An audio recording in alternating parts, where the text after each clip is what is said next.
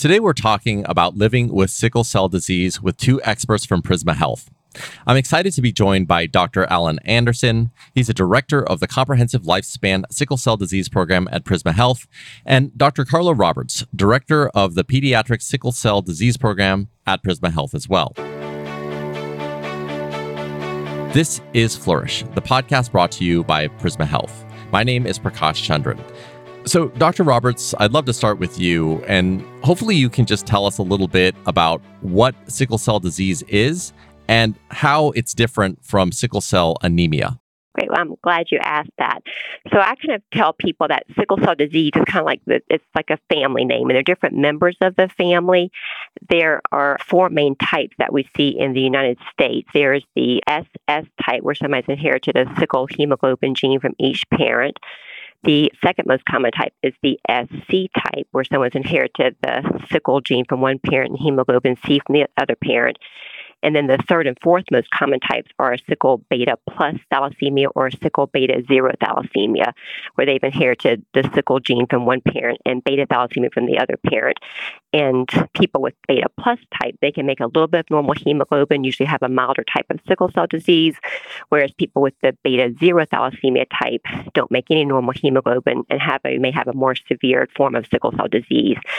So technically, the term sickle cell anemia, that refers to the most severe types of sickle cell disease, which are in general, the SS type and the sickle beta zero thalassemia type. So I think a lot of people kind of use these terms loosely, but it's really important to know what type of sickle cell disease someone has, because you can kind of predict how they may behave. So again, sickle cell disease is kind of like the family. They're different members of the family. And technically, sickle cell anemia is referring to the SS or sickle beta zero thalassemia type of sickle cell disease.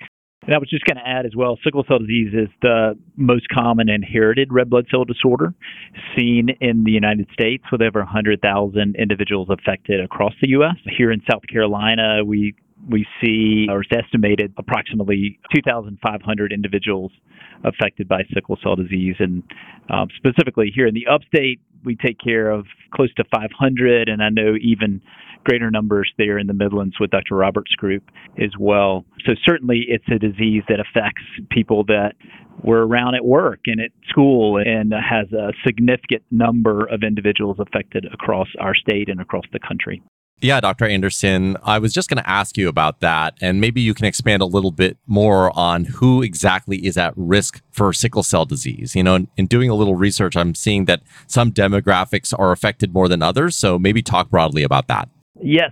So the genetic change that caused sickle cell disease actually comes from areas where malaria is endemic. Malaria is a parasite that gets into the red blood cell and causes damage to the red blood cell, and is seen in places that are along the equator. And so that is going to be areas in central sub-Saharan Africa, parts of India, parts of Central and South America. So anyone who has genetics coming from those regions can be affected by sickle cell disease. As Dr. Roberts already mentioned, if you get one copy of that gene that causes sickle cell, we call that sickle cell trait. You're a carrier. And in those places where malaria is a problem, that is somewhat protective against the malaria parasite getting into the red blood cell. And so there are more individuals from those areas who will have both parents have sickle cell trait or be carriers, and ultimately those two parents can pass their gene down to a child, and the child has an increased chance of being affected by sickle cell disease. So within the United States, we see a disproportionate effect of sickle cell disease on the African American community. And the majority of patients that we see are African American. That being said, we have high numbers of individuals from the Hispanic American community that are affected. One in, I think, around 13,000 Hispanic Americans, one in 365 African Americans are affected by sickle cell disease within the United States. But we don't just test babies who are of African American descent or other ethnicities. The newborn screening that we do for sickle cell disease tests all babies, regardless of their genetic background, their ethnicity, their race, etc., because we know that it's important to diagnose sickle cell disease very early in childhood so that we can do something about it to help protect the child that's affected. Now, Dr. Roberts, can you talk about the symptoms that someone might experience if they have sickle cell disease? Sure. The kind of hallmark of sickle cell disease is pain. And so, the red cell that's affected with sickle cell disease, and the red cells should be round and healthy. And if you have sickle cell disease under certain conditions, those cells can become misshapen like a crescent moon or a sickle shape, hence the name sickle cell disease. And those sickle cells aren't as healthy, and they start to irritate the vessels throughout the body, and blood flows everywhere throughout your body. And so if you have an unhealthy vessel with unhealthy blood flow, you can't deliver any oxygen to whatever that blood vessel is trying to supply, then that person could experience pain.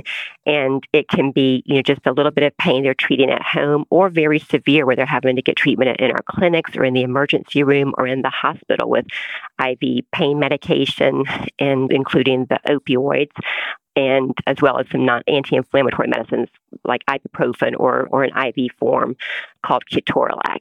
But I think a lot of people, don't realize how much pain these people are having to deal with on a daily basis or a near daily basis at home that they are living with, trying to go to school and work. And so we only see a minority of the pain coming into the clinic or the ER or the hospital, but a lot of them live with this day after day and are quite, remarkable and stoic with their sickle cell disease. The other problems with sickle cell disease is they can be more susceptible to certain infections because the spleen, which I kind of tell people, it's kind of like a garbage disposal for your body. It helps you get rid of certain infection and old cells and things.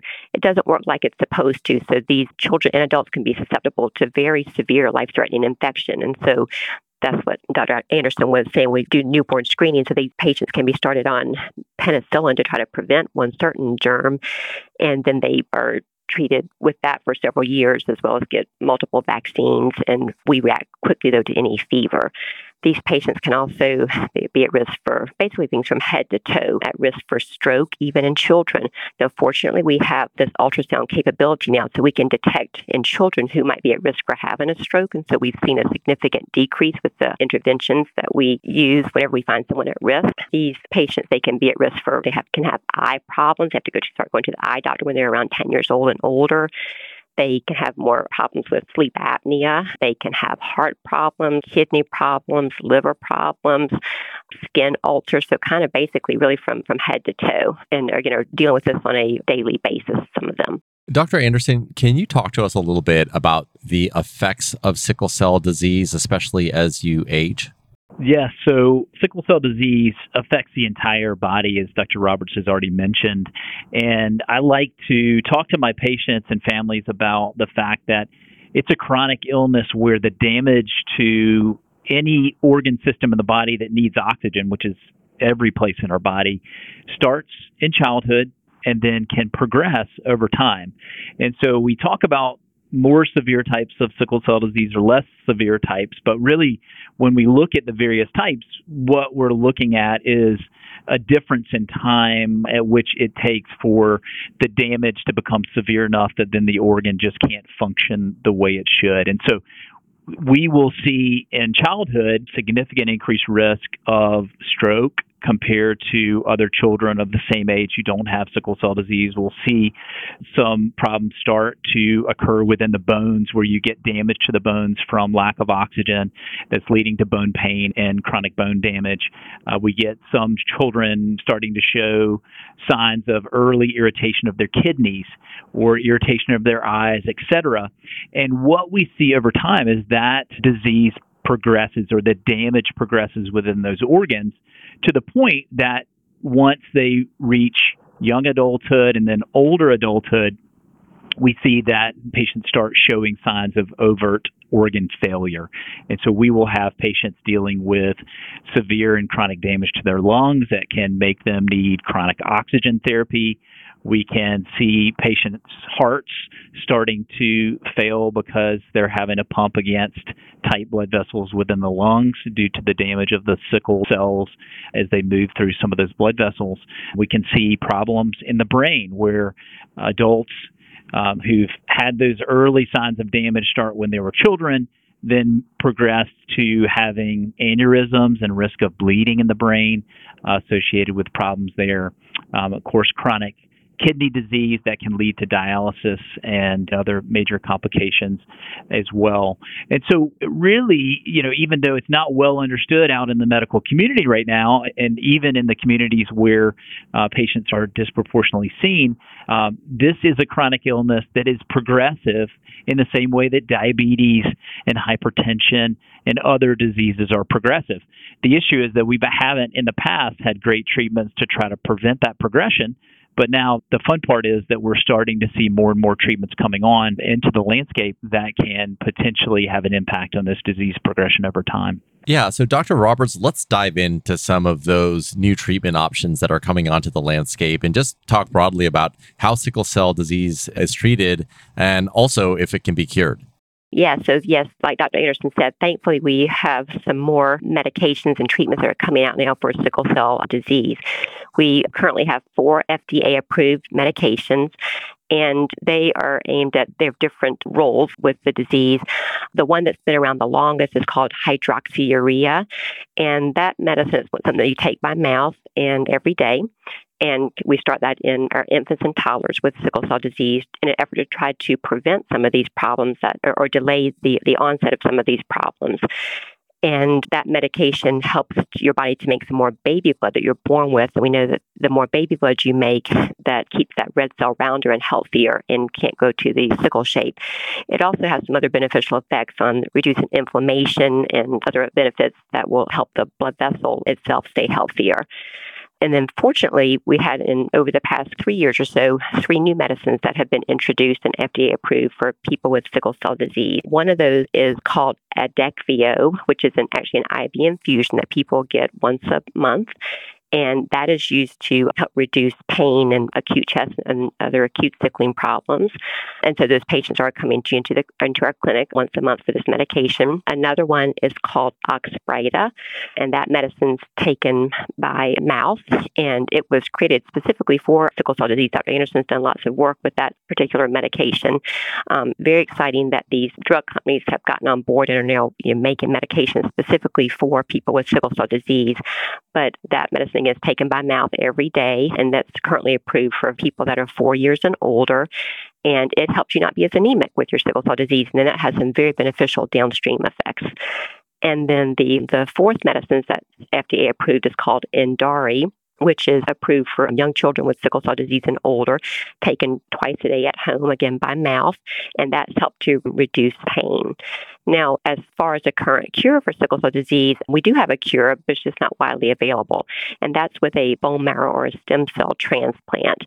And the transplant process it can be a bit rigorous to go through, so we've recommended that for our patients who have had more severe sickle cell problems and when their bodies are relatively healthy, that they've not had some of those issues that Dr. Anderson was referring to, with the effects on the kidney and things, because you wouldn't be able to handle the transplant as well if your organs were too damaged. But the problem is it's best if you get a transplant from a brother or sister who's a full match, and that's not widely available. Only about 15-20% of our patients have a sibling who would be a good match for the transplant. But what's exciting, though, that you don't have to depend on other people for is gene therapy. And the trials, they started off in Europe before the United States, but we now have the trials ongoing in the United States and have the first report of success for gene therapy was published last year. And so for the gene therapy, you rely on it in your own body to make it work. And so I think we're waiting for some longer term data to make sure it's going to be safe and efficacious. But I've been telling my patients, let's work on all these with these other medicines that we do have available now. Try to keep you as healthy as possible, because maybe gene therapy is going to become a more widely available treatment in the future. Let's work on keeping you healthy now so that you be able to get that. And in the gene therapy trials, it's kind of making people basically like they have sickle cell trait and don't have the clinical problems that we've been talking about. Yeah, we're starting to get into this, but Dr. Anderson, I'd love for you to talk broadly about how people can manage living with sickle cell disease and prevent a sickle cell crisis, and also maybe address if there are triggers that can bring on a crisis so they can be aware of that as well. It's a great question. So what we typically tell our patients and families is that any stress to the body could trigger the change in the shape of the red blood cell that happens in individuals who are affected by sickle cell disease.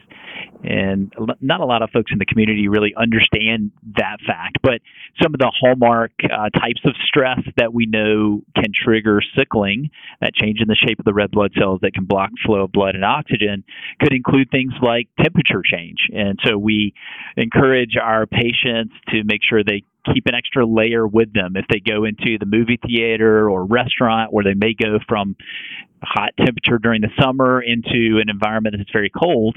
Just that change in temperature by itself could stress the red blood cells enough to cause the change in shape and then ultimately cause some complications like pain. That can happen even in the midst of the summer in a pool. If a child or an adult swims in a pool, drops their core body temperature down to the ambient temperature of the pool, even though that may be 85 degrees, that's below their body temperature, and that can trigger sickling. We know lack of oxygen.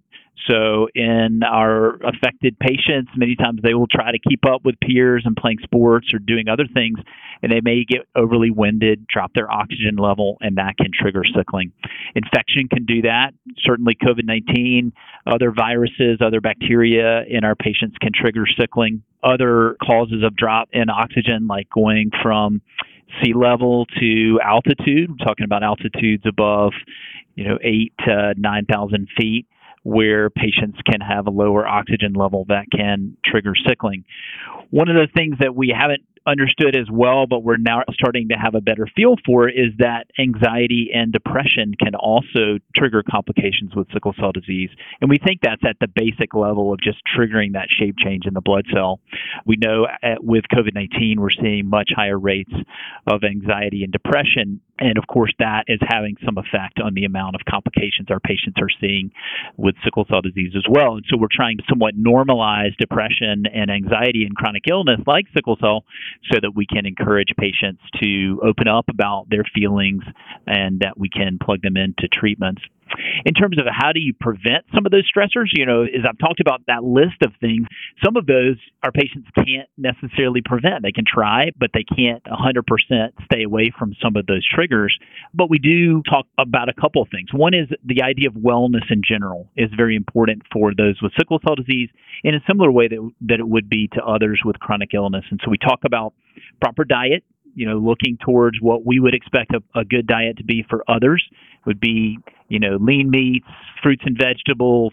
That is, of course, important. Lots of antioxidants in the fruits and vegetables that we can get in our bodies, and that's going to be important. Sickle cell disease is an inflammatory condition at baseline because the red blood cells are breaking down, releasing all these inflammatory products into the body.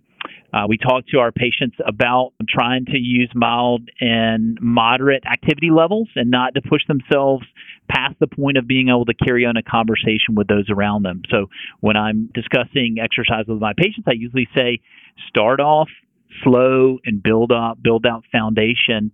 Make sure that when you're doing any activity, you can carry on a conversation very easily with someone with you without getting overly winded. We talk to our patients all the time about making sure they're staying well hydrated. So dehydration in the body can lead to sickling. And so we want to make sure that our patients are drinking extra amount of water. They're needing to drink in our young adult and adult populations as much as 3 32-ounce water bottles in a day. And then above that, monitoring their urine to make sure their urine's staying clear and using the urine color as a good marker of what their hydration status is. So hydration can have a significant impact on the disease process. And then I think just as I mentioned already, management of anxiety and depression, I think is a huge part of this as well. That can help patients to be, to have less severe disease complications when their mental health is under better control. So, Dr. Roberts, we've just learned about some tools and tips to, potentially prevent a crisis. But what should one do if they're having a sickle cell crisis? And at what point should they go to the ER? Sure. So we want to make sure that they have been educated about the pain crises and make sure that they have tools at home to try to treat that because, like we mentioned earlier, most painful crises are actually treated at home. And so when a person starts having pain, we would recommend they start maybe with just some plain Tylenol and some ibuprofen. And if that pain is more severe, then they need to add a narcotic in to their pain regimen. And unfortunately, with the opioid crisis that has happened in the United States, that has had a negative impact on some of our patients being able to get medication or being stigmatized. But we have, we work hard on a daily basis to try to minimize that stigma for them. And as Dr. Anderson said, too, as in addition to the medication treatment, hydration is super important for these patients to try to prevent pain, to stay hydrated all the time. But then when they're having a painful episode at home, to try to drink plenty of water. And we like to try to stay away from a lot of the salty drinks, such as Gatorade. A little bit of Gatorade's okay, but stay away from too much Gatorade because could that salt actually cause further dehydration of that red cell. And then when the pain, though, is unbearable, or if they have other things with their pain crisis, like if they have fever along with it, or if they have difficulty breathing, then it's time to go to the emergency room. And in the emergency room, we want them to be treated promptly because there could be they could have a serious underlying infection going on that can actually be life-threatening. So we want to make sure that they get seen and get treated quickly, one, for their comfort, for their pain, but also, two, to make sure there's not a life-threatening problem that's going on along with their pain. And in the emergency room, they'll usually start an IV and give those same types of medications. So the ibuprofen, the anti-inflammatory, but give an IV form, and then give an IV form of an opioid narcotic, such as morphine or Dilaudid. And then they tend to get some fluids in the emergency room as well if they're dehydrated. So, Dr. Anderson, if someone is listening to this and they have a loved one or a friend with sickle cell disease, what is the best thing that they can do to support them? Yes. So I think that when we look at any patients with chronic illness like sickle cell disease, they need is support from their caregivers and loved ones. And so if you know someone who's affected by sickle cell disease, I think the biggest thing that you can do is just be in their court, be ready to support them when there are those times when they're dealing with a painful episode at home. They may need someone who can run errands for them, who can do some laundry for them.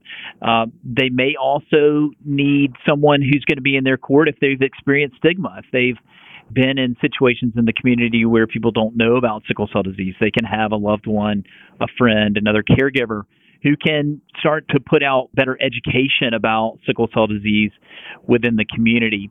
Many of our patients have difficulty with transportation, or they may be dealing with pain. They may be taking narcotic pain medications that could impair their ability to drive. And so if you know someone with sickle cell disease, certainly you could offer to drive them to appointments. You could offer to drive them for other needs that they may have in the community where they live and work. And so that can certainly be helpful as well. And I think that one of the things that caregivers, friends can do as well is just become as educated about the disease process as they can, and to help spread that education around to the community. What we know about sickle cell disease is that it was the first molecular-based, genetic-based disorder that was discovered affecting the red blood cell in about 1910, and yet there's been very little understanding in the community about the disease process. This is not only in our medical communities, but out in the communities where patients live and work. And so I think sort of dispelling rumors about sickle cell disease, helping to get rid of the stigma that exists in various locations where patients are seen who are dealing with sickle cell disease. These are all things that our champions within the community can help us to sort of improve education about the disease and make sure that people are aware of what sickle cell disease is and what it can do and its debilitating nature to those who deal with it on a day-to-day basis. And then I would also add to advocate for blood donation.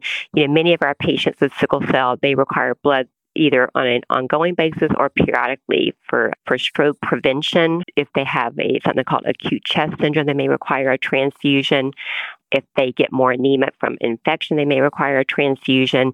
And the blood that they need it has to be specially matched, not just for your main blood type, such as your A, B, or O blood type, but there are other identifiers that we want to match up for. And most of our patients, not all, but many of them are African American and would have the best chance of having a better matched blood from some people in the African American community. And so increasing blood donations in the African American community would be very beneficial and helpful for our patients. And we have some families that actually do, one of our patients for his birthday every year, they host a blood drive to give back And of course, he's required blood whenever he was younger. And they're trying to raise awareness and raise donations. Yeah, that's wonderful pieces of advice. Thank you so much for that. Just as we close here today, Dr. Anderson, I'd love for you to just talk broadly about the support that Prisma Health offers for sickle cell disease patients. Yes. So we have treatment centers for sickle cell disease both here in the upstate of South Carolina and in the Midlands of South Carolina. Here in the upstate, we have an all-ages program. So that means that when we say the word lifespan, that means we take care of babies all the way up through adulthood. My oldest patients are in their upper 70s. And so we see all ages in the same clinic, under the same roof, with the same dedicated team. So that's a little different in terms of a model across the Southeast, but that is what we have here to be able to take care of the needs of individuals affected by sickle cell disease. In the Midlands, we have both the pediatric program that Dr. Roberts runs, and then there's an adult sickle cell disease medical home, as well as infusion center for patients there in the Midlands. Both of our comprehensive programs have capabilities of transfusion, pain medicine infusion, antibiotic infusion, apheresis, which just means taking away blood and giving black blood at the same time in order to decrease the amount of sickled cells that are circulating in the patient at any given time. So all those treatment capabilities are available for patients across both areas of Prisma Health that we have for our patients right now. We also have capability to screen for sickle cell trait, to provide counseling for sickle cell trait at our centers here in the upstate and in the Midlands as well. And I'd like to add that too, that Prisma helps support programs outside of the four walls of the hospital. We've not been able to have camp recently due to COVID, hopefully next summer, but we started a camp specifically for children with sickle cell disease as well as other blood disorders. And it's been wildly successful. And it's the first time that a lot of parents have allowed their children to spend the night elsewhere, and they felt safe with all the medical staff being there that they know. But at camp, we focus on how we live responsibly, play responsibly. Many life lessons are learned at camp. Prisma also helps to support. We have a teen group as well as some family support groups as well. And so we try to, we work within our clinics, but also try to take care of the whole family. So a whole team approach and be inclusive of the family, including outside of the four walls of the hospital. Well, Dr. Anderson and Dr. Roberts, thank you so much for your time today. This was a truly informative conversation. Thanks for having us. Thank you. That was Dr. Alan Anderson, Director of the Comprehensive Lifespan Sickle Cell Disease Program at Prisma Health, and Dr. Carla Roberts, Director of the Pediatric Sickle Cell Disease Program, also at Prisma Health. For more information, you can visit our website at prismahealth.org. And to listen to other podcasts just like this one, you can head over to prismahealth.org/flourish. This has been Flourish, a podcast brought to you by Prisma Health. My name is Prakash Chandran. Thanks again, and be well.